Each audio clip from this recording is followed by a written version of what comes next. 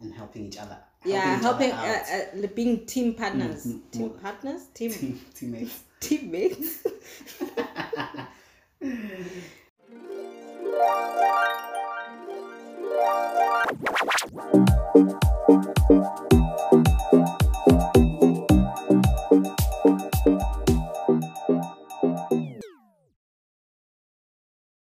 Hello, lovers, and welcome back to Starring Cupid, the podcast where I speak about all your favorite fictional couples and ships from movies and TV.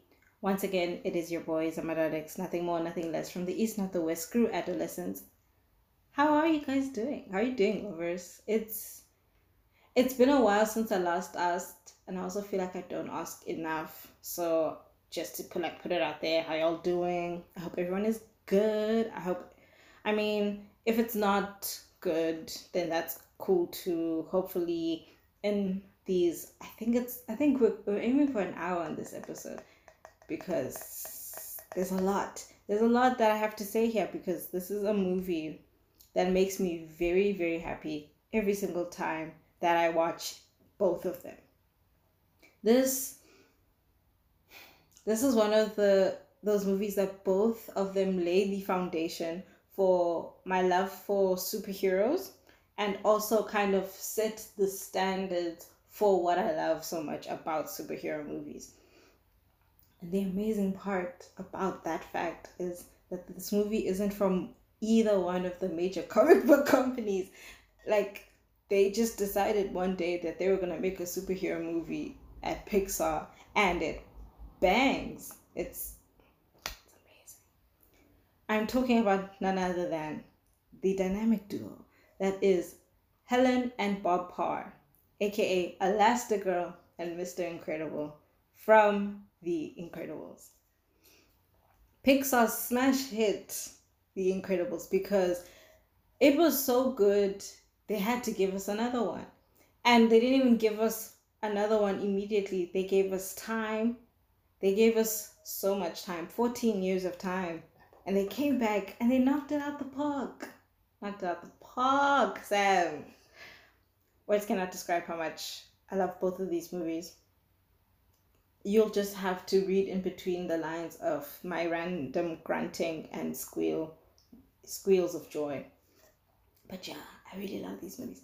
I watched the first one when I was very, very young, probably in primary school, but I didn't care for it because I was in primary school. And I just always thought it was nice. But the first time I watched it consciously, like a person that wanted to watch it, I was in high school. And it just hit me wow, this is great. This is premium cinema. And it's animation. It was amazing. And then I would go on to watch it as many times. Anytime I was just feeling low, anytime it was on television, which was very unlikely because DSTV hates us. Anytime I found it, I would just watch it because I enjoyed it so much. I was very satisfied with just that one movie they gave us. And then they announced that they were going to make a sequel in 2018. Well, I think they announced the sequel Sabu 2017 because I knew about it beforehand at those Comic Cons, those things that they do. I'm not gonna lie, I was worried. I was definitely happy because when you really enjoy a movie, obviously you want to have as much content from it, maybe see more of it if you feel like a story wasn't enough. But normally, sequels to really great movies, they don't slap the same, to me at least. Sometimes they can even get worse, which is the worst thing. The worst thing you want is when you want more content from a movie to get something horrible. They also kind of decided to pick up from where it ended in the first one, which is a very risky thing to do. This was making its way to be a bad thing. But then that was also amazing. I was so shocked at how they kind of captured that same magic, all the wonderful things that made the first one wonderful. They managed to capture it, improve on it, and add it to the sequel, which is awesome. It's very rare of me to love a sequel the same amount I liked the first one. There's always that kind of like a difference, but I think they're pretty equal. So, if you can't guess by now, I was really excited about talking about Helen and Bob because, on top of it being an amazing, amazing, amazing movie, their marriage is an important factor to the plot. Like, it's not just the way in superhero movies where they deal with romantic relationships, where it's kind of like of course heroes fall in love. Like, their marriage was a thing. Like, it was central to the plot, and it felt like the first time in animation where they delved into something as concrete and as common as like marital problems, like marital issues, but not for like normal people, for superheroes, because you never see superheroes having to deal with this shit because they're superheroes. It was such a complex idea to present to just people, and the fact that this is an animated movie that was marketed to children and it accomplishes all of that. It's bloody brilliant. If you're wondering why I'm yelling so much, to ensure that I express myself fully and as best as I can, I have got our producer Sam physically in studio.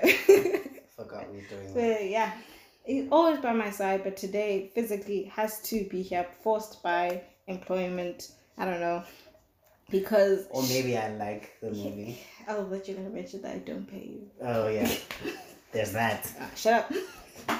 Oh, by the way, the movie was released. It was announced in 2014 that it was coming out, but it only came out in 2018. Imagine 4 years of just teasing, anxiety, and they were worth it. It was totally worth it. Yeah. So I think I love these movies as much as you do because they combine two things that I like: animation and superheroes, and they do it really well for a Cute Factory. Better than your boys. I don't know. It's still the Cute Factory. Sam is trying to deny that DC could not do as well as this. Watchmen was better than this, but that's not the conversation we're having. That's not the conversation we're having today. You're not going to rob the attention from this beautiful couple because we are here to talk about Mr. and Mrs. Incredible. Let's waste no time. Get straight into it. Let's go.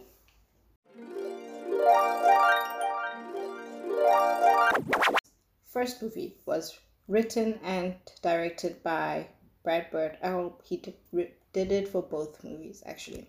The first film was released in 2004, like I said, and the sequel in 2018. That's a 14-year difference between them. The difference between who I am now and who I was 14 years ago. It's an entire lifetime. It's an entire lifetime, and in that time, they managed to keep us entertained.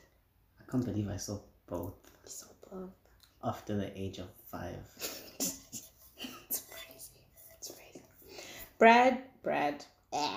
Well, his name is Brad, but Bird is known for his work in movies like Ratatouille, The Iron Giant, Tomorrowland, Mission Impossible Ghost Protocol, and many others. I just feel like he has quite a spread out resume. Like, it's mainly in animation for most of them, but like it's kind of like he does stuff. Say it, Zama. He's PG-13. He's very PG-13, but he's good at it. Yeah, his movies are like what I would say are cinematic classics. Iron Giant, fantastic. I didn't expect to like it as much as I did, but it's amazing. I also feel like especially with the movies that I mentioned in his resume, you can feel pieces of each of them in The Incredibles, like as a franchise. Like, there's obviously like the adventure of animation. There's kind of like spy action, I would say. There's this kind of the heartfelt sentiments at its core of most Pixar movies. It just has all of that. So, and the way he uses humor as well is quite great. And it's present. It's not trying to just make you laugh, you know. It's silly things that are, it's a very funny. Both of them are very funny, but like it's silly things that are funny. Like they're not really trying to make jokes. Yeah. I want to send a special shout out to the people in charge of the animation, specifically in the second one. It was great in the 2000. The image quality was amazing. Impeccable. Not to say the first one was bad. It was good. It was good for 2004. It was great for 2004. It was great for 2004. But the 2018 one, it's just crisp. The details are amazing. I think you can like see the texture of their clothing. Yes. Yeah. Yep. I remember back when it had like recently come out. They would post like screenshots of, there's a scene where Bob is holding Jack, and you can literally see the like fibers on his golf shirt, and I was like, holy shit! It's too much. They did way too much, but it's Pixar money, and also it was worth it. Yeah. So that's like what 178 people in that department. Shout out to y'all. If you're gonna take 14 years to make a movie, at least make it look sexy, you know. And y'all did it. Glorious work. I would be wrong to leave out the men handling the score, because it's fucking fantastic. Obviously leading them is Mr. Michael. I'm so sorry for how badly I'm about to say this. Mr. Michael Giacchino, who killed it with the score. Killed it. Wow. Sam knows this. When I watch movies for this, I like make a little note of the things that I want to mention later so that I don't forget what I want to say. So on those notes for this episode, the literal first thing I wrote in capital letters was the score, because it's awesome. I think because I was pretty young when I watched this was one of those movies that made me kind of think a score matters. Like, it's not that I had denied it before. It's not like I didn't think that it was important. It's just that the way that the score works for this movie and the action, and there's layers to it. I like the way they used the old song, because they used the old song from the first movie, but it didn't sound like it was just another remake of The Incredibles.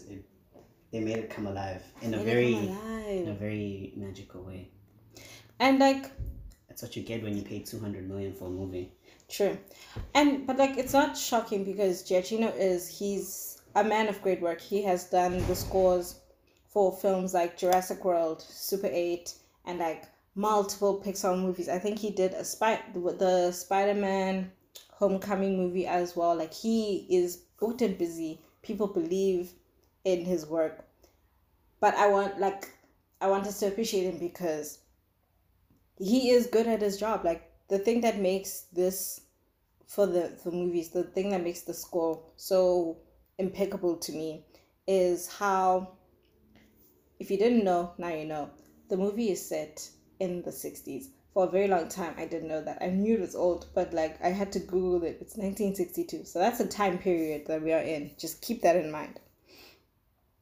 The score has this action movie, superhero kind of music that we're used to, and then they mix it in with kind of like the detective spy thriller movies from and all of it mixed together still fits it within the 60s, and that's just crazy. Like, that's so impressive. Like, it's so beautiful to listen to. It matches with the action, and it's structurally just impeccable. One time in high school, the UKZN Wind Band, like the official UKZN Wind Band, they were performing at my school, and I had to be there because I was a part of like the production. So I got to listen and watch. And guess what the theme was? The Incredibles? No, well, that would be cool too. But it was like basically like movie music. So they were playing all the grand theme songs, the Harry Potter, the Lord of the Rings, they played Frozen music.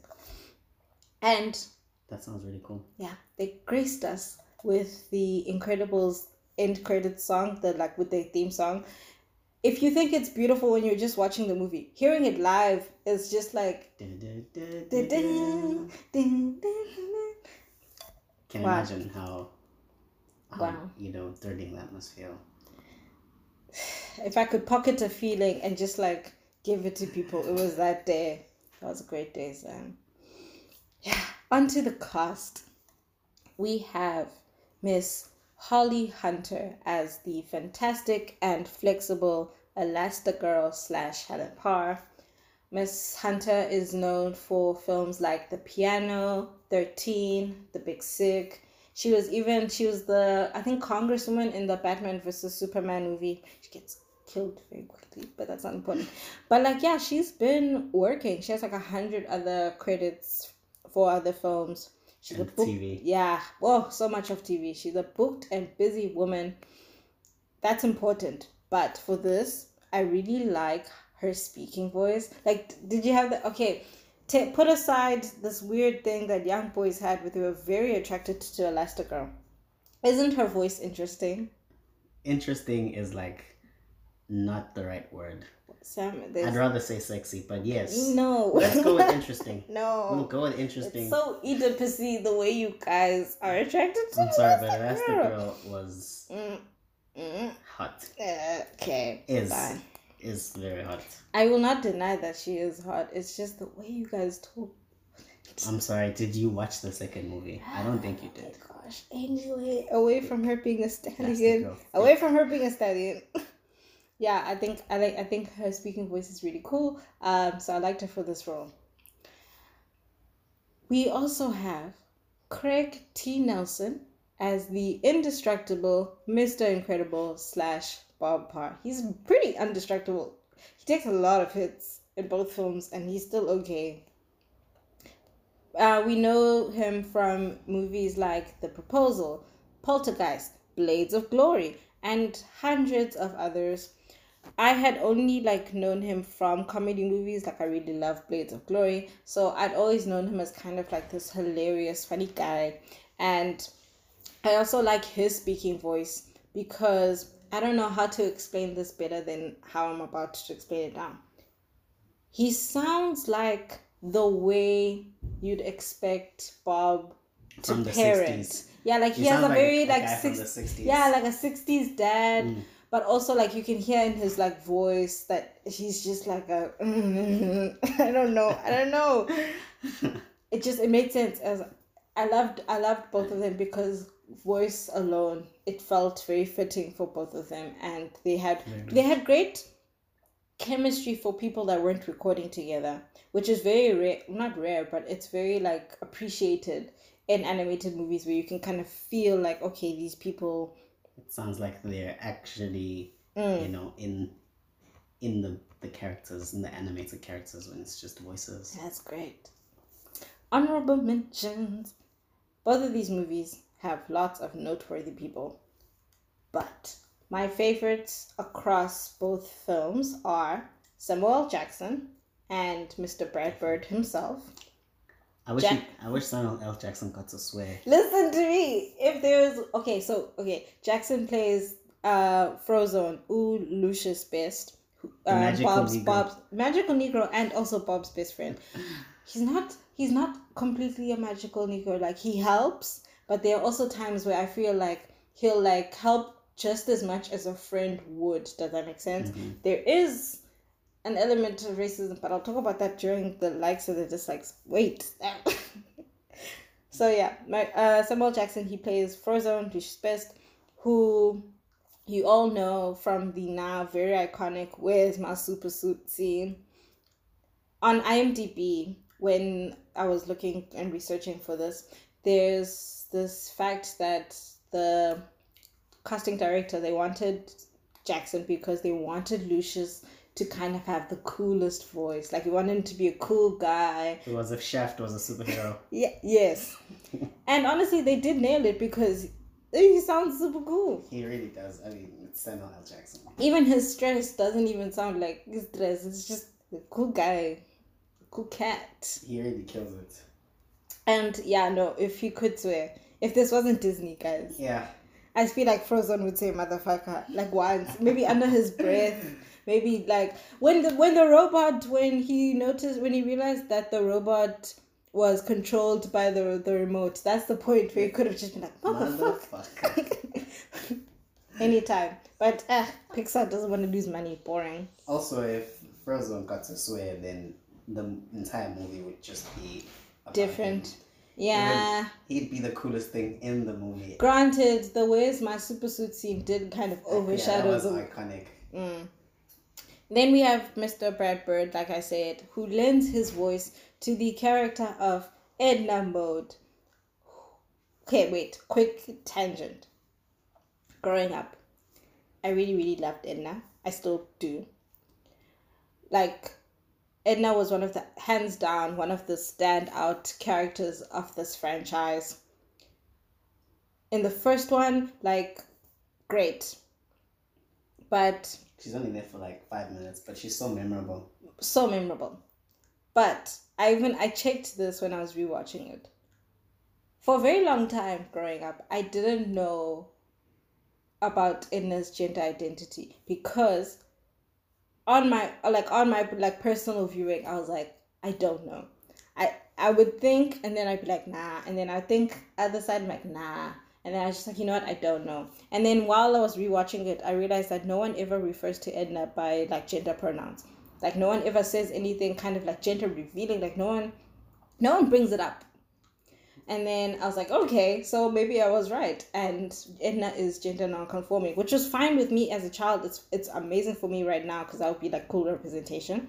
But then in the second movie, while Edna is talking about babysitting Jack, Edna calls herself Auntie Edna. And then I was like, I mean, that's kind of confirming. But also, like, what's the harm in... You wanted to be gay so bad. Not gay, Sam. Just like...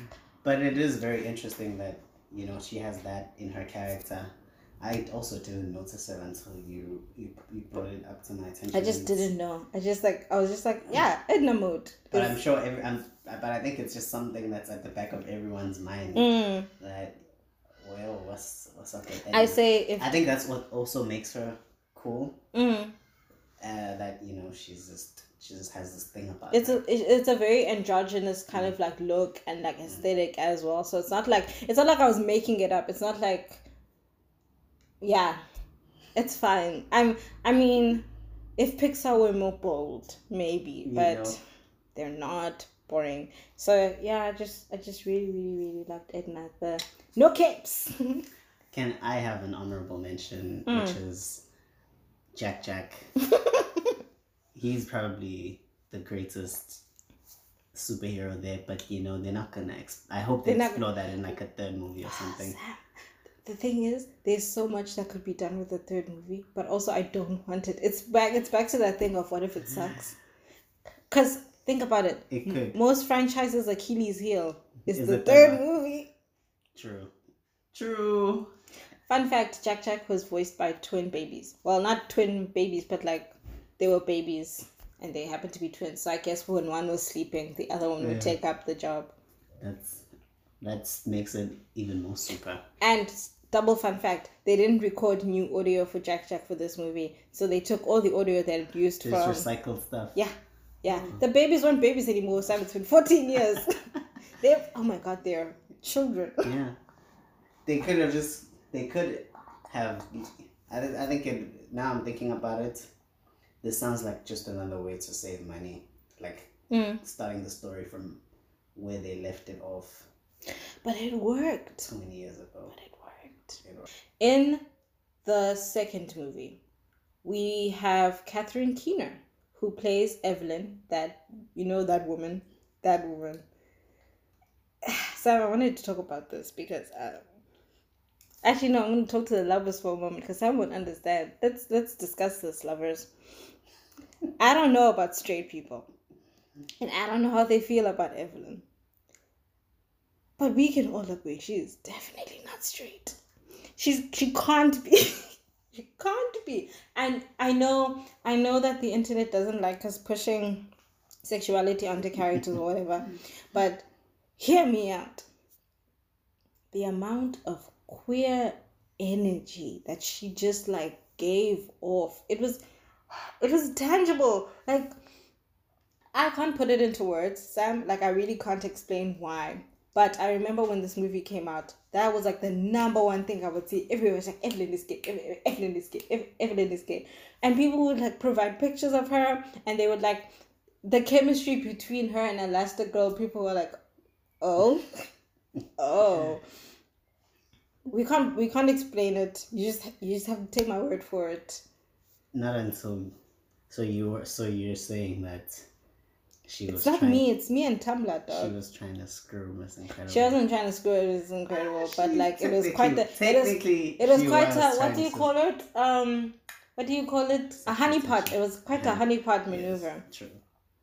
But then again, there's also this thing that someone, I remember I saw on Twitter, someone said cartoons do this thing where their antagonists or the villains in their stories, they kind of give them queer attributes, and in that way you kind of make children associate queerness with being bad, like him in Powerpuff Girls.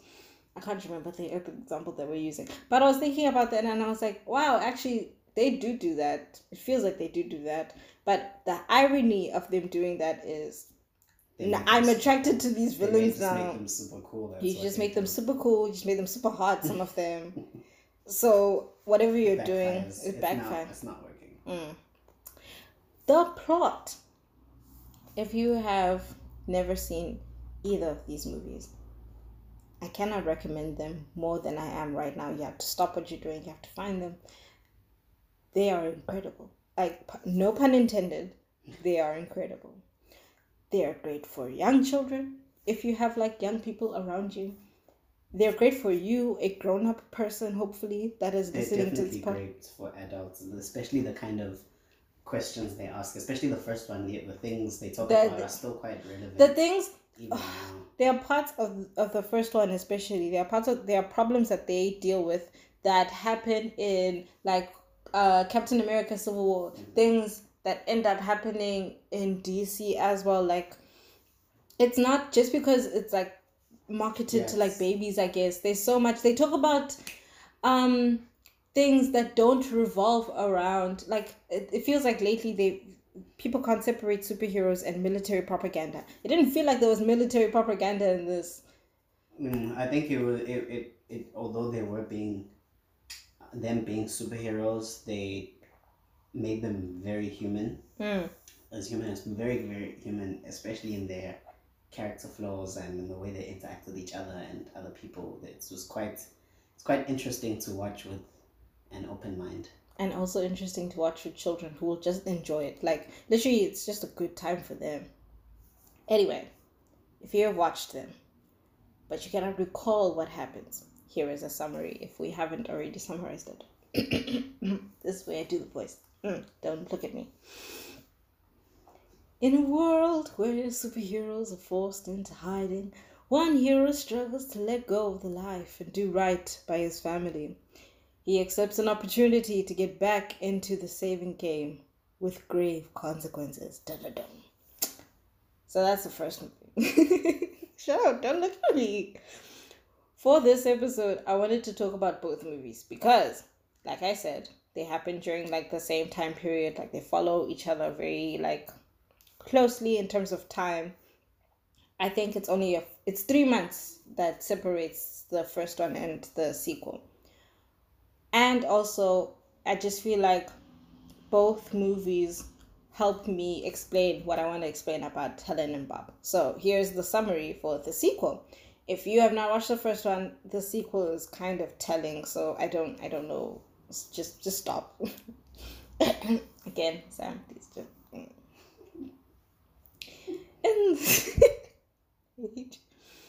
In the sequel, we are reunited with our superhero family, exploring life outside of being legal. An unexpected hero becomes the face of their campaign and brings new challenges for the family, along with a new dangerous threat. And that's all I will tell you. From here on out, the spoilers are going to start rolling in. We're not going to hold back. I am so sorry. I can't talk about them without spoiling 2 movies at the same time. It's too much work. I'm so sorry. Granted, one of these movies has been out for 14 years. Literally 20 years. Almost. Oh my God, we're in 2021, guys. Come on, you have to go see Go it. watch the damn Incredibles. Just watch it. Just do it. We're not sponsored by Pixar. Yeah, I'm really happy to be looking at the Parr family because I kind of have to speak about them as a family unit within talking about their marriage. The way that this movie takes the family metaphor, that whole like family stick together thing, and they use it to kind of take a critical look and also like a personal look at heroes, and they round it down to like the struggles of balancing work and family, and I think that's really impressive how they handle it. That was actually one of the inspirations for Brad Bird when he was making this, is that whole work-life balance thing that people struggle with. It's not shocking though. Like, I mean, Pixar is known for these kind of movies that with very deep and yes, familial themes. But it still impresses me every time the way they've been able to rework it and give it to us in different genres for different stories has been, it's really really impressive. I think people would overlook this at first. I don't know you people, but some people would overlook it at first because it's Popeyes, and I get it. They're never serious or whatever, blah, blah, blah. But we are a podcast that takes everything seriously. So I brought this couple forward because there's a lot about this marriage that's missing in big blockbusters when they're dealing with heroes and like they're or people in general. I didn't want to stretch it to people in general because now you're trying to tell people that they can't write a better couple than Mr. Incredible and Elastigirl, and that's when people start to add you. But yes. And also, if you take away like the hero stuff, the fighting crime or whatever, like you said, the issues that the Parrs are having, they're quite normal in modern marriages. They're very familiar to us, and so like why not learn from it? Well, not learn, but like why not look at that? That's really interesting. I definitely would say there's something to learn. Oh, like man. One of the fights. Man, gotta learn a lot from Bob. Oh learn from his mistakes. I think one of the highlights for me, I don't know if it's too soon to talk about it, but it is one of the first fights. I think it's the first fight. Yeah, no, it's too soon to talk about it because I'm going to talk about it. Okay. Let's not spoil anything. Let's get into the incredible Helen and Bob Parr.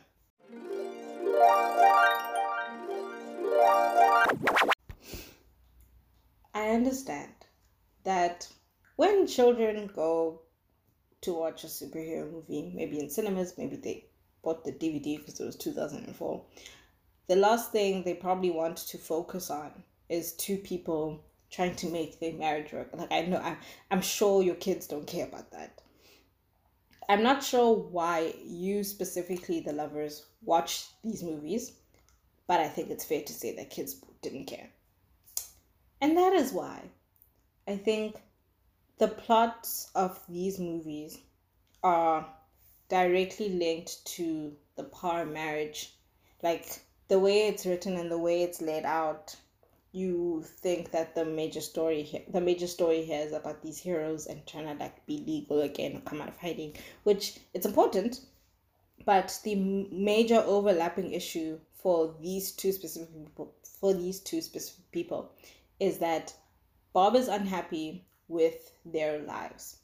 He's not unhappy with Helen, or he's not unhappy with like his family. He loves them very much, very deeply. He proves it multiple times across the franchise. He loves them. Especially in the first one, I'd say he's more unfulfilled. Yes, but like it's making him unhappy. Yeah, it feels almost like some kind of midlife crisis, especially in the first movie. Midlife crisis, and also kind of like you're not fulfilling your purpose, because in his mind, he believes that if you're a hero, you have to hero. Like, what's the point of this if you're not helping people? But also, he does have that thing of, I think even if he wasn't like as strong as he is, he has this thing in his character where he just wants to help people. Like, he'll stop to save a fucking cat out of a tree. He'll like interrupt his boss yelling at him because he sees someone getting mad. Like he always like jumps to save people. And so I can see how being unfulfilled and that being suppressed of that passion, that drive, it makes him very unhappy.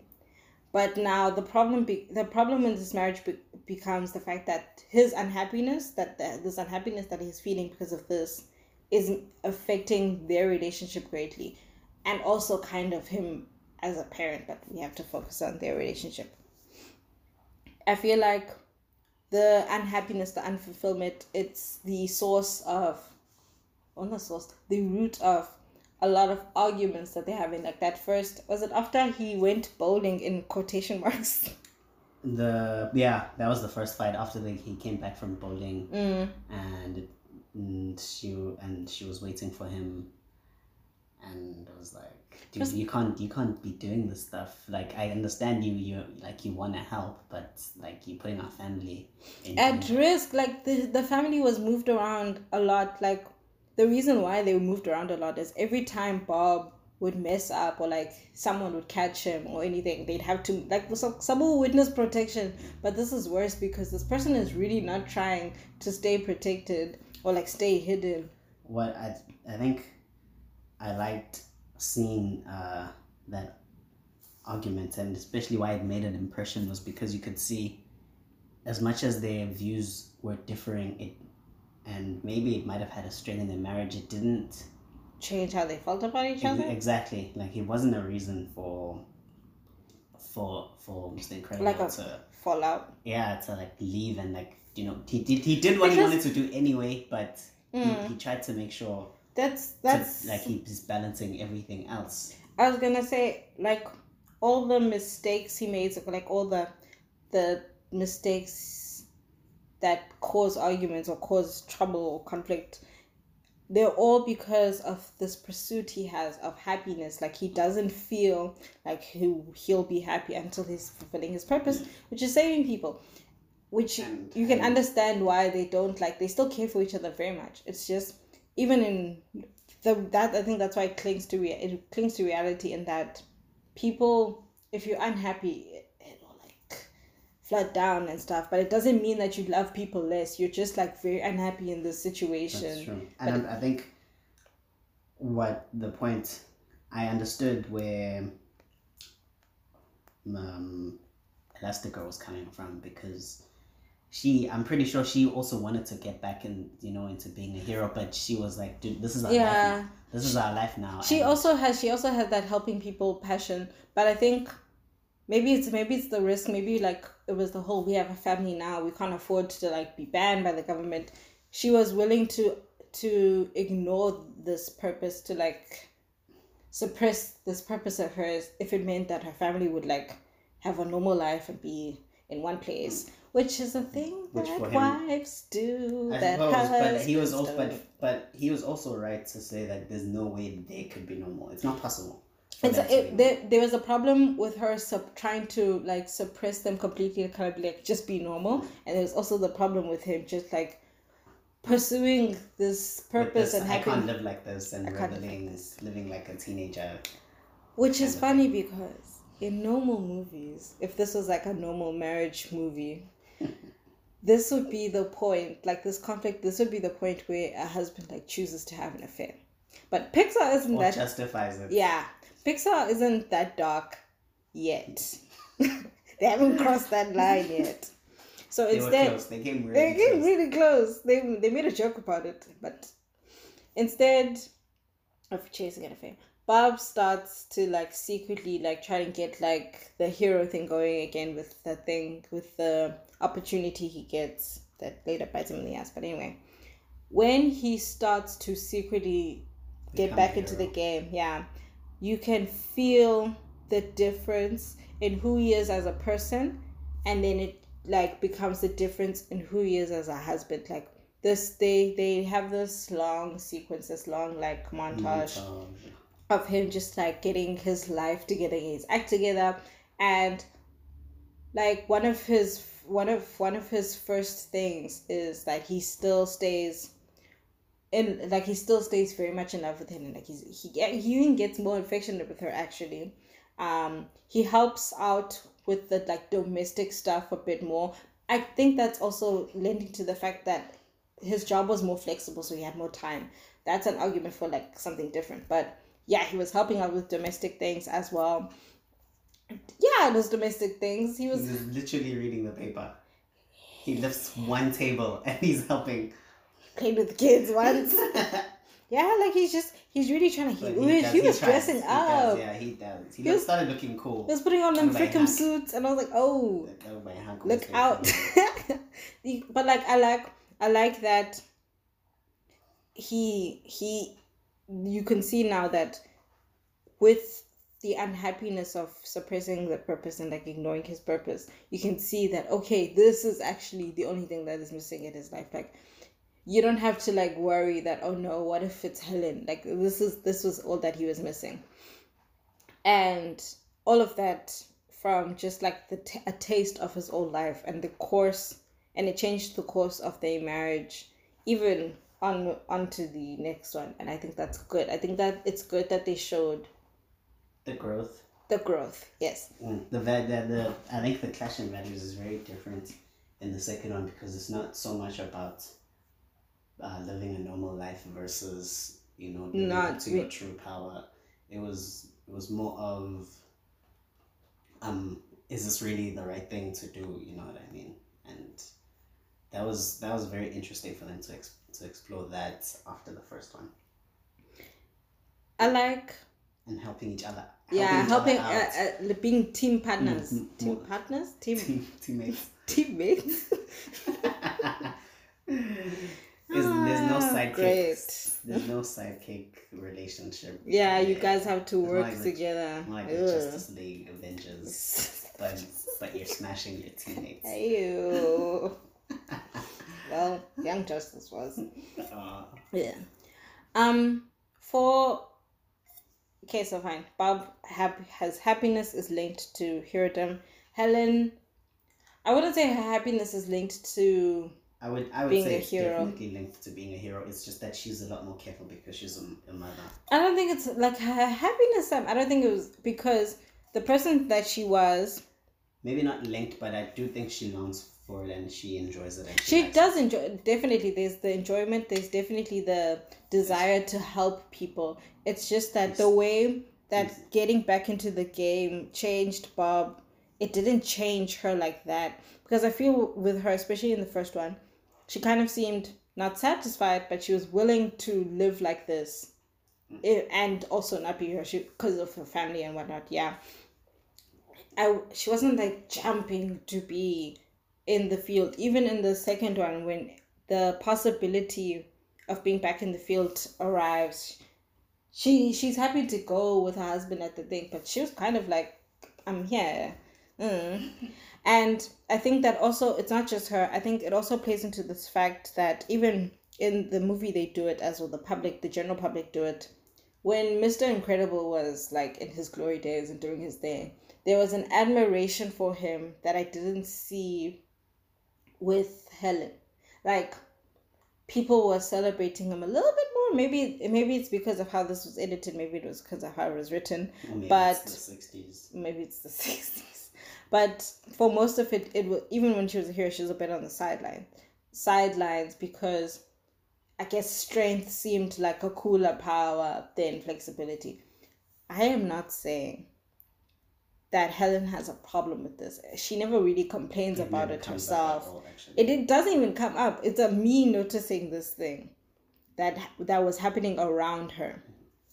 I'm saying that it's easier to not care about being a hero when you were a hero in your glory days. You weren't really that worshipped for it the way that Bob feels like he was like kind of worshipped for it, and also like the happiness of saving people, whatever. Yeah, I suppose a relationship with being a super is more of I have these powers and I'm super good at what I do, so I can do this and I'm good at it, so she was really good at it. Like, Helen was awesome. She was amazing. When I guess they divide the roles, after the whole illegality thing, when they divide the roles, Helen ends up with mostly the domestic, the parenting thing. Again, it's the 60s. Kind of get it, whatever. And it's Disney. And it's Disney, yeah. They both obviously love their children because they're their parents. But Helen,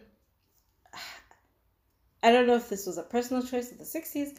Helen kind of does a lot of the heavy lifting.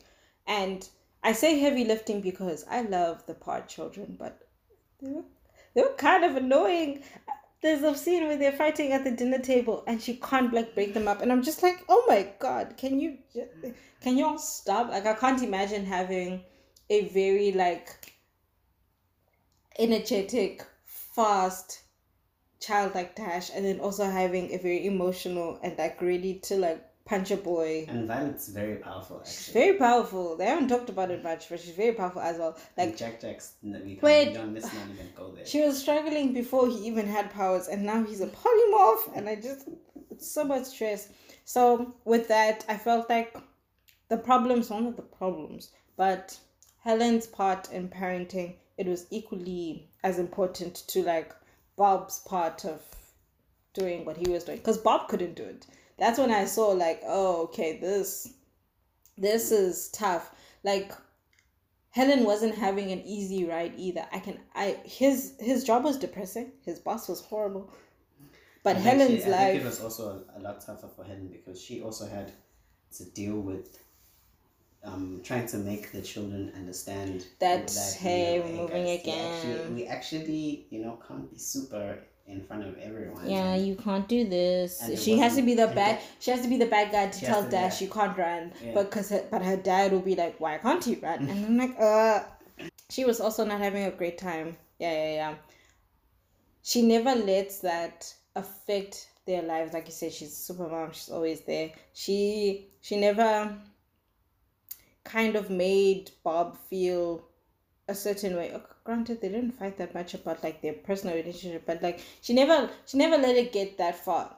So because she's out of the loop, when she starts to see the signs of an affair and she believes that it's an affair, and you're kind of like, oh girl, it's not an affair, but you don't know. That was kind of sad. Like, it was sad to see them like kind of make her think that way, but it did take the story, because you can't really relate what Bob was actually doing to real life. So by doing that, I feel like they anchored the story back to like real marital issues once again. So now we're back to thinking about their marriage. But after, action happens, people are saved. They work through the miscommunication of the affair very quickly, which is grand, because then they get to the real stuff. Just before we move on, can I just say, she definitely deserves to get credit for saving Bob after flying 3 kids. Was it 2? No, 2. They left Jack with the babysitter. Shame. For that child. With 2 kids, and she flew that plane, crashed. Nearly died because of rockets that were sent to kill her. Got to the beach, saved Bob. Her husband. Found him with another woman before she did that though. that was fun. That was a funny 2 seconds, because like the woman that worked for the evil man, her name is Mirage. R.I.P. to the voice actress that played her. When Helen walks in, Bob is hugging the woman because she just freed him, which is a valid reason to hug someone. And then she like punches her, and I was like, oh no, Helen, it's not what it looks like. I wanted to like jump in and be like, Helen, no, it's not what it looks like. But she did all of that, and she still saved him, and she was. And they still went to the city afterwards, while she was holding a truck up with her body. Guys, Elastigirl is amazing. Like, not just because of her labor, but also, did you see what she can do? You're telling me I can't simp over that. You can't simp because it's a cartoon. Simp! My goodness. Cricket does it. But I like how, and after after I'm sad that it had to get to that point of him thinking that his family was actually dead. Like fuck syndrome for that. You that scene in that moment beforehand when he's like sad about it, you kind of really see like, no man, this man loves his family, like deeply loves his family. There's a quote, there's a thing he says where he goes, and he's like, what more can you do to me? Like, how much more can you beg me to? Like, you took my family away, I have nothing. Kind of reinforcing that thing that he is nothing without his family. It's sad that it took an explosion to kind of like be the wake up call. And I'm glad that his family was alive. But it was that thing that, oh, he cannot function, he cannot be without them. And it comes up again when they get to the city and now they're fighting the big robot and they don't understand why he won't let them fight, and he's just like, no man. After that brief moment where I thought y'all were gone, and even all this time, the reason why I wanted to do the saving, the reason why I had to do this is I just didn't want any harm to come to any of you. He wants to be a dad as much as he wants to be Mr. Incredible. Yes, and I think that's great. Like, I'm glad that we got to see that side. Yeah, I think it happens more in the second movie with the emotional vulnerability, but it's important to see superheroes that are given like godly powers, like super strength, or like they can fly or whatever, like those superheroes. It's very important to show that they ain't that strong because they're emotionally vulnerable. It's okay to be vulnerable. Oh wait, sorry. It's like side note, fun fact about me. I can't say vulnerable. I say it really fast so people can't hear it. But if you make me say it slowly, actually, I don't think I'm saying it right. I think I'm winging it every single... It's like people with Worcestershire sauce. I'm winging it every single time that I see the word. I don't think anybody notices until you point it out to us, though. No, that's what I like. It proves that my thing of saying it really fast. It works. Yeah, I just want to be open with you guys, you know, like... This is the transparency your audience loves you for. A major component to making romantic relationships work, whether it's marriage or like dating or like all that stuff, a major component to that is expressing yourself honestly and being emotionally vulnerable with your partner. Helen doesn't know how much she means to him, or at least in words she didn't know how much she meant until moments like that happened. And it's kind of it reinforces like, okay, this person loves me. And it's important to have your partner know at all times these kinds of things. Like, it's important to keep just like showing it, saying it, all those things. And I'm really glad that when the movie ends, we're given an ending that kind of suggests that after all of this chaos, like, things change for the better, because now they're no longer hiding. They're like both literally and like figuratively, because they become like legal agents, less illegal agents. They become mercenaries. And also in terms of like marriage sense, like they become more open, no more hiding behind It's really great. I think the lines behind the lines around being a hero and a parent become ever more clear, and they're just able to do it better. So I liked how we got to see. I mean, I actually didn't like it, but it was nice to see him like struggling with taking care of his children while Helen was busy. While Helen was out there crushing it. That's what I was going to say, is that what I like is it ends like that, right? The first one. And then you think, oh no, things like, normally when movies end, they end in such a way that they're made to make you believe that things change for the better, because like no one wants to end the story where like it's maybe like slap in the middle, or you kind of feel like, no, this person's just going to do this all over again. And then we get the second one and it starts, and you kind of see like there's been growth, definitely, can't deny it, growth has happened, but not as much as you would expect, or there's now new growth that has to happen. They don't feel like entirely new characters. And no, yeah, but they're not new, but they're the same characters we know and love, but maybe the things that they had tried to get over. They're not fully over them yet, or now they have new challenges that are kind of similar. It doesn't feel like they're just bringing back people from a previous movie with it, like just another. Which is what they do in sequels. I feel like in sequels, people they just want to see something completely different or something. They don't want to see things from the first movie being brought back up. But I like that here because realistically, if the movie picks up 3 months after what happens at the end of the first one, realistically speaking, 3 months. There's not enough time for any major growth. Like there's not enough time. Like a full I almost said a full 360, and then I was like, damn it. Sorry, I'm gay. I can't do maths. But it's nice. I like that they're having issues once again, but they've kind of morphed into different things, but they're still linked to what happened in the first. Because now here, Bob's desire to be out and open, it's there again. It's leading the way, but it's taking them a different route, because now that they're working with they start working with DevTech, and the problem becomes where he wants to be out and in the open, but they want Helen this time. And now that's a new thing for him to deal with. It was him not having the spotlight of being Mr. Incredible. Their new marital issue kind of becomes, who am I if I'm not Mr. Incredible? And it also becomes kind of a role reversal where now Bob has to be the one that's like the primary parent, and Helen has to be the one that's like the star. And it's tough. It's tough for Bob more than it was tough for Helen. Like Helen was shy. She was like, "What, me, a hero?" I sort of don't want to feel sorry for him, because I mean, he's doing his fucking job.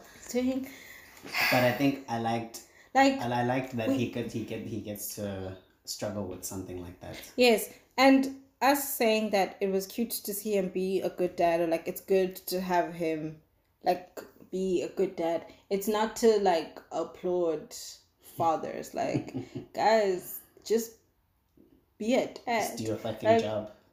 I'll never not be annoyed at the fact that men get away with like not being parents. Like, I'm not even talking about people that are absent fathers. That's like completely different. Those are horrible people. I'm talking about men that are like fathers. Like, you are deep within marriage or like a relationship. You have children together, and you're just not. For some reason, you're not responsible for like, if your wife is unavailable for whatever reason that a person could be unavailable. Now you're helpless. You're helpless with your own kids. Like, I'm judging you. I'm sorry, but I'm judging you a bit.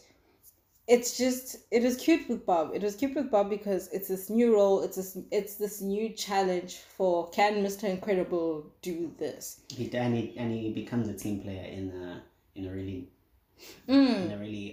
wholesome kind of way. It's very cute how he could have very easily, like, at any time, because there were some things he genuinely needed help with, not in a like, oh, what a useless husband kind of way. Like, there's some things he just didn't know, but he believes, like, how to look after a kid with 5 different superpowers. Nobody knows. No one knew about jetpack.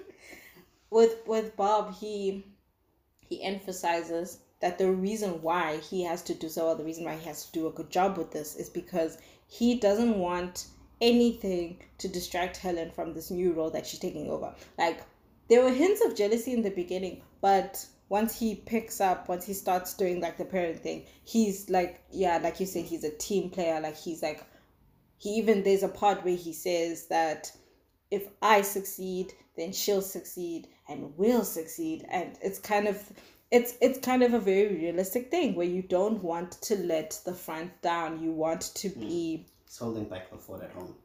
Yeah, you wanna hold it down for your girl, because you letting Elastigirl was getting her shine. I'm really glad that the writers gave her this whole movie to like be Elastigirl, because Elastigirl is Elastigirl, man.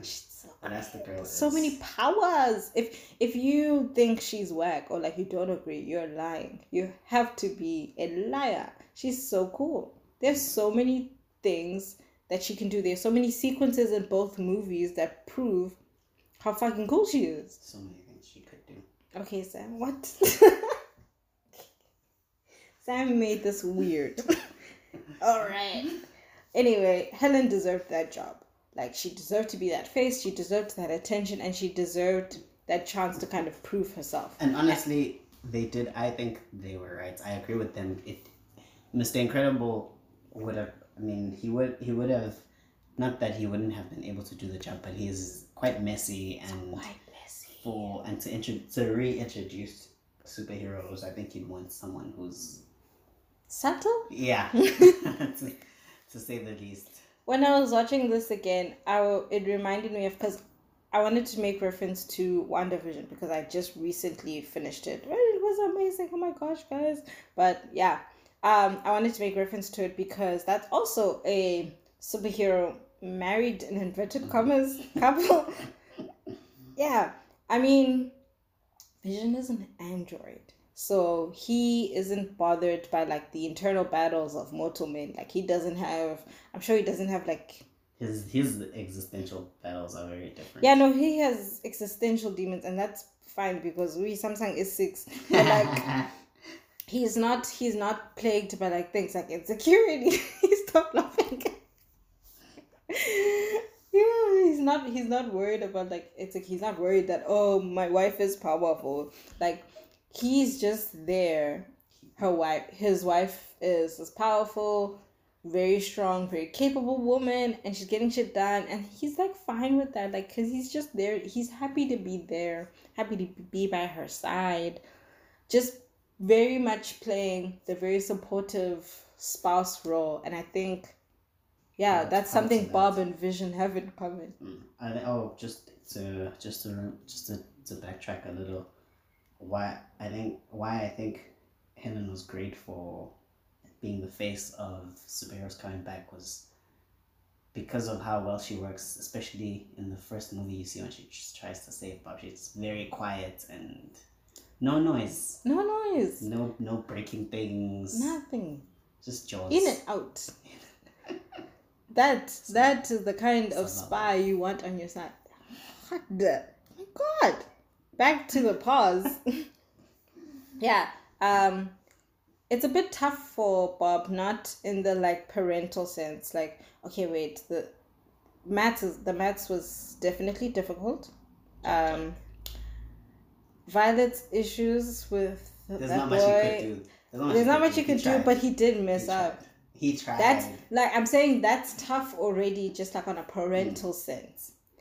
What he had to do with the Jack like situation, I'm not gonna talk about it because it's not normal. Like, no father will have to ever, like, maybe you'll have to deal with like your child being yo guys, when toddlers get destructive and they can like grab stuff and they can run around, nightmare, right? Jack was beyond a nightmare. I don't even know I don't know how he managed to deal with it before going to Edda, but like, wow. It's still, all of these things still count as like a challenge for him. It was kind of, for the first time, Bob had to deal with like domestic familial problems, and it was still a challenge. I like that the story didn't make it seem like less of a challenge than what Helen was doing. What Helen was doing was pure crime fighting, detective DC work, and I love that for my girl. She nearly caught that bad guy. If Evelyn wasn't so sly, so sly, so slick. But it's a problem. It's a challenge. It's important to the story. Thus, once again, anchoring their marriage to the plot. One thing I did like was that them being married, they still weren't afraid to ask for help from their friends, which was, I think, something I'm sure you definitely need from time to time when you're married, to be able to just leave your spouse alone sometimes, just like to let them have the thing, let them do whatever they're doing alone and have their time, and have people that you can rely on as well, who know you can help, that you both trust, like Edna, Lucius, yeah, both of them just came through every single time. It's, yeah, like Sam said, very important, guys. Please let your spouses be their own people. I think another spousal thing that they talk about that I don't see a lot being spoken about, obviously animation, is the kind of how Bob deals with the envy, because there is definitely, it's undeniable that he's envious, maybe not of Helen, but there are moments where he kind of wishes, oh, I He wish wants to go I in the had. field. Yes, He likes going it's to not the like field. he's like, I want Helen out and me. He's just like, oh, I wish I could also have been there. And guys, envy isn't always the evil thing that we paint it to be. Like, it's something you can talk about. It's definitely a teacher that tells you something about what you want if you listen to it. If you communicate with your like significant other about it as well, maybe you guys can work through it together.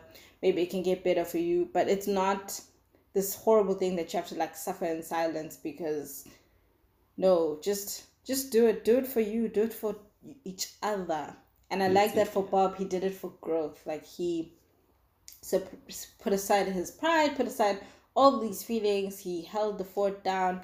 Helen was doing her thing, and because both of these people are kind of fulfilled and they're happy, it comes back to them, to this family, and being the Incredibles. And I think that's why I love the Paws so much. They're a great family. I mean, they're a super family in the right kind of way. But they were having like normal problems, even though they're like a super family. Things that you can like talk about and solve.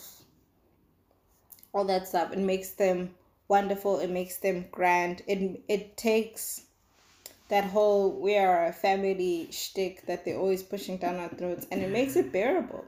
They sell it as them doing it only when they're like a team, like called like fight, because like that's how you get kids to watch the movie. Cool. Yeah, like outside of being heroes, in a domestic sense, in a family sense, they stick together. And even when they're apart, even when they're not in the same house, in the same place, because they're like doing other stuff, they're always working as a team. And that is what makes this family great. It's what makes this whole marriage great. Back to that thing we were saying, that they are a team with teammates that are both present and working towards the same thing. That is why I love them. They are a lovable family.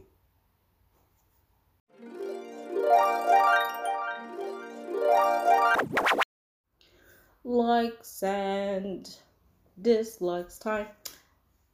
Believe it or not, I do have dislikes, even though I've gone on and on and on about how it's amazing. No, listen, no project is perfect. Debatable. But this was really, really close. What did you not like about it then? We'll get to it then. First, we start with likes. I really love the animation. Same. It's just, Pixar is known for like their stellar like animated movies. Visually, they're usually very like spectacular. And like, yeah, aside from the stories that like can make adults cry, they're just beautiful films. We know this, we're used to it.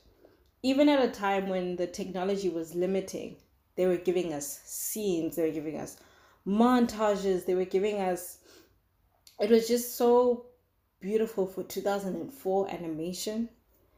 I read somewhere that they consulted actual like designers, like because they were at the time there was no like technology in their animating technology.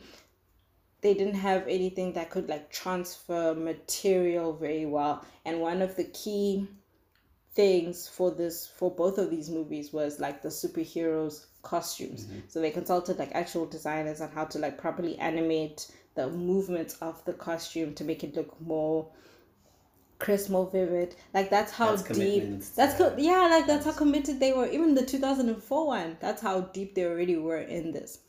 And then in the 2018 one, like we said, the picture, like you can see people's shirts, you can borderline perfect. Their action sequences definitely took a step up, but they also kind of are still as good as the old ones. It's just it makes you glad that they waited this long, because Yeah. imagine if they had done one like maybe 3 years later.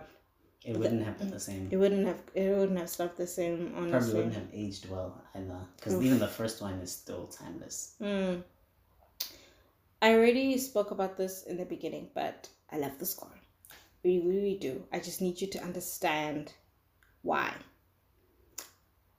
When you listen to superhero movie music, like let's take your old MCU Avengers, nje. It's different, but there's a superhero sound. Like there's a way you can like play violins and set up this to make it sound like, oh, you're talking about a hero now. It's very big. Yeah, music does a lot to frame the story around superheroes. A lot. I mean, I'm sure there's like a proper word, and like people that do music will tell me and stuff, but I would like to just call it action-y music, because that's what it is. It's a technical term. Yeah. It was appropriate for the time that it was set in. Like, guys, this is very impressive. Like, if you really wanted to, you could take this music and put it in like a Bond film, like an Avenger film, and it wouldn't feel too out of place in either of them. Or Batman. No, he doesn't deserve the, because it's like it's both of these things, but it's also super catchy, and I don't think he deserves catchy music. But yeah, like, no, the score, straight up 10 out of 10. Really, really, really loved it. It really has really good music. I really liked how easy it was for them to redo bits from the first movie. Like bits, when I say bits, like normally when people are like making sequels to stuff, especially a sequel to a very successful movie, there's always this temptation to kind of repeat stuff that worked, and formula. Yes, like repeat scenes, or maybe repeat, like call back things that happened before. Sometimes it works. Sometimes it really annoys me, because like some of those things were only funny that first time and that first time only, and now it's just like it feels like lazy writing on your part. Also, if you didn't watch the first one, then yeah, it's like you spend, yeah. But this movie, they did that. They did call back, like they did redo bits, but it didn't annoy me at all. Like, for example, in the first movie, when Helen goes to Edna's house and they're displaying the costumes for all the children, and Helen as well, they kind of use that sequence where they're going down the ramp and all that stuff. That was cool.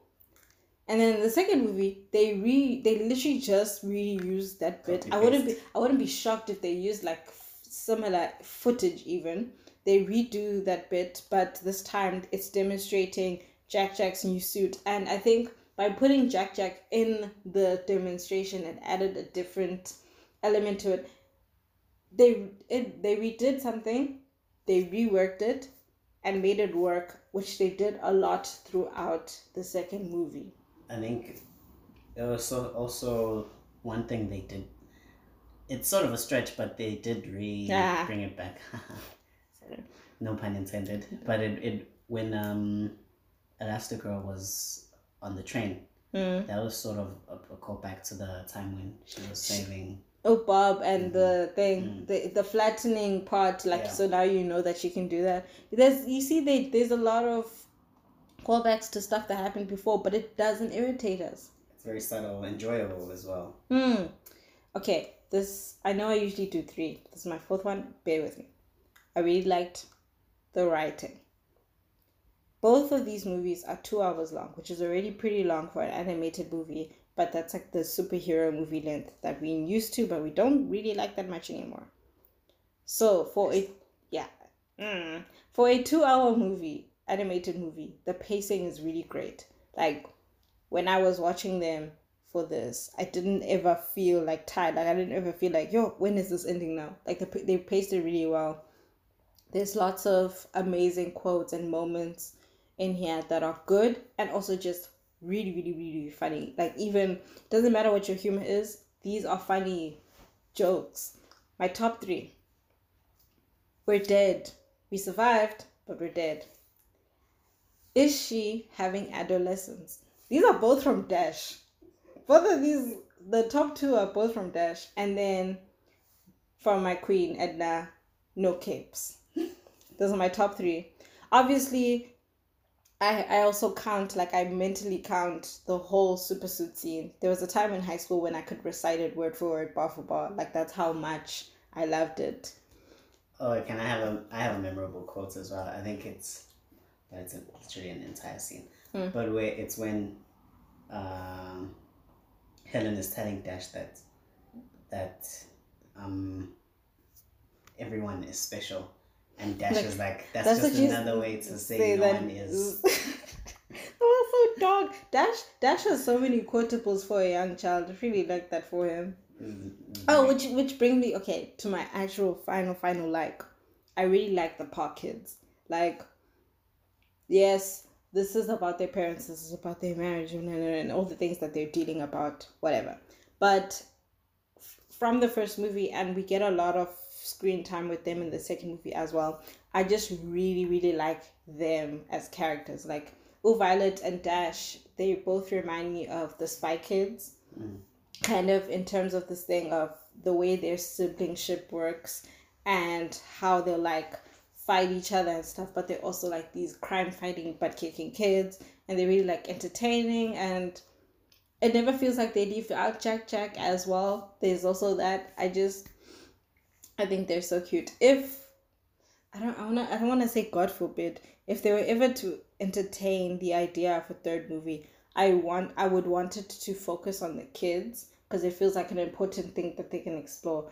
But I also don't want them to make a third movie, because, guys, what if it's horrible? If they're having a third movie, it has to be about the kids. It has to be, but like, Sam, what if it's bad? Like teenage Jack. What if it's bad, though? What if it's like the Tokyo Drift of the franchise? The worst, if that happens, at least we have like two other great ones. It's not the same, Sam. Look at Tokyo Drift. Tokyo Drift was watchable. You couldn't even say good. Dislikes. This one is simple, and I only have one because it really just does bother me, and it's shared by a lot of people on the internet. I don't like that we never see Lucius's wife.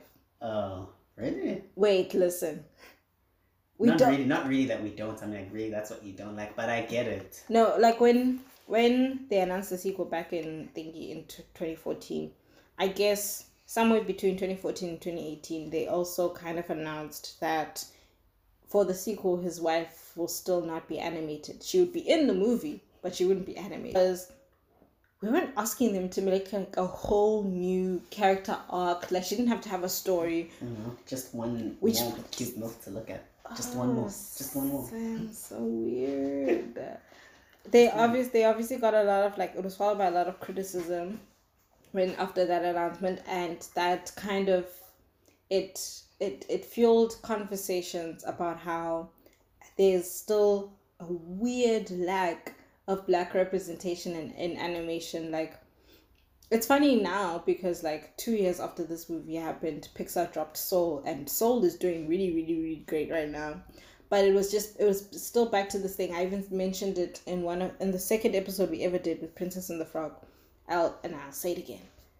Representation matters in all the forms of media that we are consuming, in all the movie forms that we are having. Like, I want us to be represented. Like, I wanted for every marginalized group to be represented in the animation that they watch, in the TV that they watch. Like, it's fair. Like, don't y'all find it weird that we're not there? Like, not even just to, like, animate us into stuff to be background, not to animate us into stuff to be friends. I want us at the forefront of these animations as well. Like, I want us as important, integral characters to the plot. For The Incredibles, I don't really mind it because, like, it was about them and stuff. But that thing about not showing us, her name was Honey, by the way, if no one knew. I didn't know. Her name was Honey. We just wanted them to show us Honey. Like, she gave you one of the most iconic scenes in animation history. True. Quotable to this day. Just 30 seconds. And you won't give her a face. It's a little racist. This is why I say Wanda Sykes should have taken it personally. Definitely. But like, yeah, I guess. Can I just say one thing Yes. I didn't like?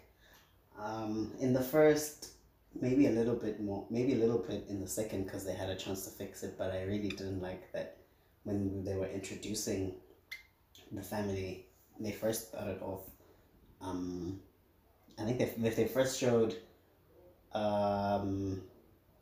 Incredible, then they showed Helen, and then they showed Lucius. Dash first. They showed Dash first. At school. Mm. And that was his, and then that was what was gonna. They showed him with where his struggle for the most part of the movie, which was with trying to fit in at school. Mm. And with Violet, it revolved around the crush that she had, and I thought that was a bit. I mean, watching it the second time around, it was like. Sam. But the first time, it's relatable. She's a teenager. She's like 13. It makes sense. My God, raise your hand if you're ever a 13-year-old girl and one boy is just ruling your life for no reason. It's just a thing that happens to us. I was okay with it because I was like, the thing that happens to us. Look. Also, it was shy girl representation. Because, think about it. If you're a person that wants to be invisible all the time, what's a one moment where you want to be invisible? When your crush is looking in your direction. Okay, from that perspective, it makes a lot of sense. But I do hear you. Yeah. But it was a little cringe just watching it the second time. And I was like, does the struggle have to revolve around a boy? But she's a teenage girl. Doesn't have to, but it made sense. We've reached the end of the show. I cannot believe it. If you've made it to this point of this episode, good on you. Good on you. Because I didn't think I'd make it to the end of this. You either truly love me or you truly love The Incredibles. Have some faith. Either way, thank you for being with us. Thank you for staying with us on this week's Who's Your Fave. We wanted to represent the different sides of this week's couple. So I have pulled two couples seemingly on very, very different sides of the cinematic spectrum. In this corner, from the Pixar hit and our beloved comfort movie, we have Ellie and Carl Frederick from the movie Up.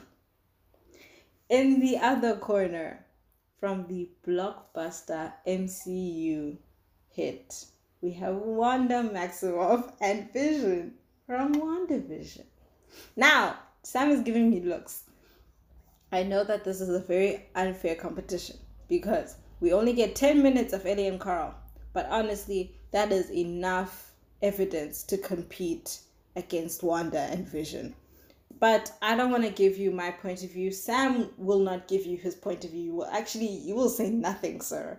Fine, I'll say nothing. Because I want you guys to let us know who you're rooting for. You vote for whatever couple you support in our Twitter poll. I will upload it at Starring Cupid on Twitter. We also put it up on Instagram for a short period of time. Let us know how you feel about these couples. Let us know how you feel about this episode. Just let us know how you feel. Thank you again for listening. We are almost at 1,000 plays. I'm sure by the time we speak again, we'll be not almost at 1,000 plays. I can't begin to explain how amazing that is for me, for us. We will celebrate properly in the next episode, which I also cannot wait for. It is the season finale, and I've been so excited about doing this specific episode. I will not spoil. I have to spend a whole week not talking about it. Can I just say that I'm very proud that you are on 3 seasons of this show, and back when you wanted to start, it was just an idea. Who would have thought? Who would have thunk? Not me. Not me. So I'm very proud of you, Selma. You're doing amazing, sweetie. Oh my god. Oh my god. Don't ever let men steal your lingo. To you lovers, have a blessed week. To everybody in the LGBTQI plus community, I'm sending you loves and hugs because the world isn't hugging us right now. I love y'all. Bye.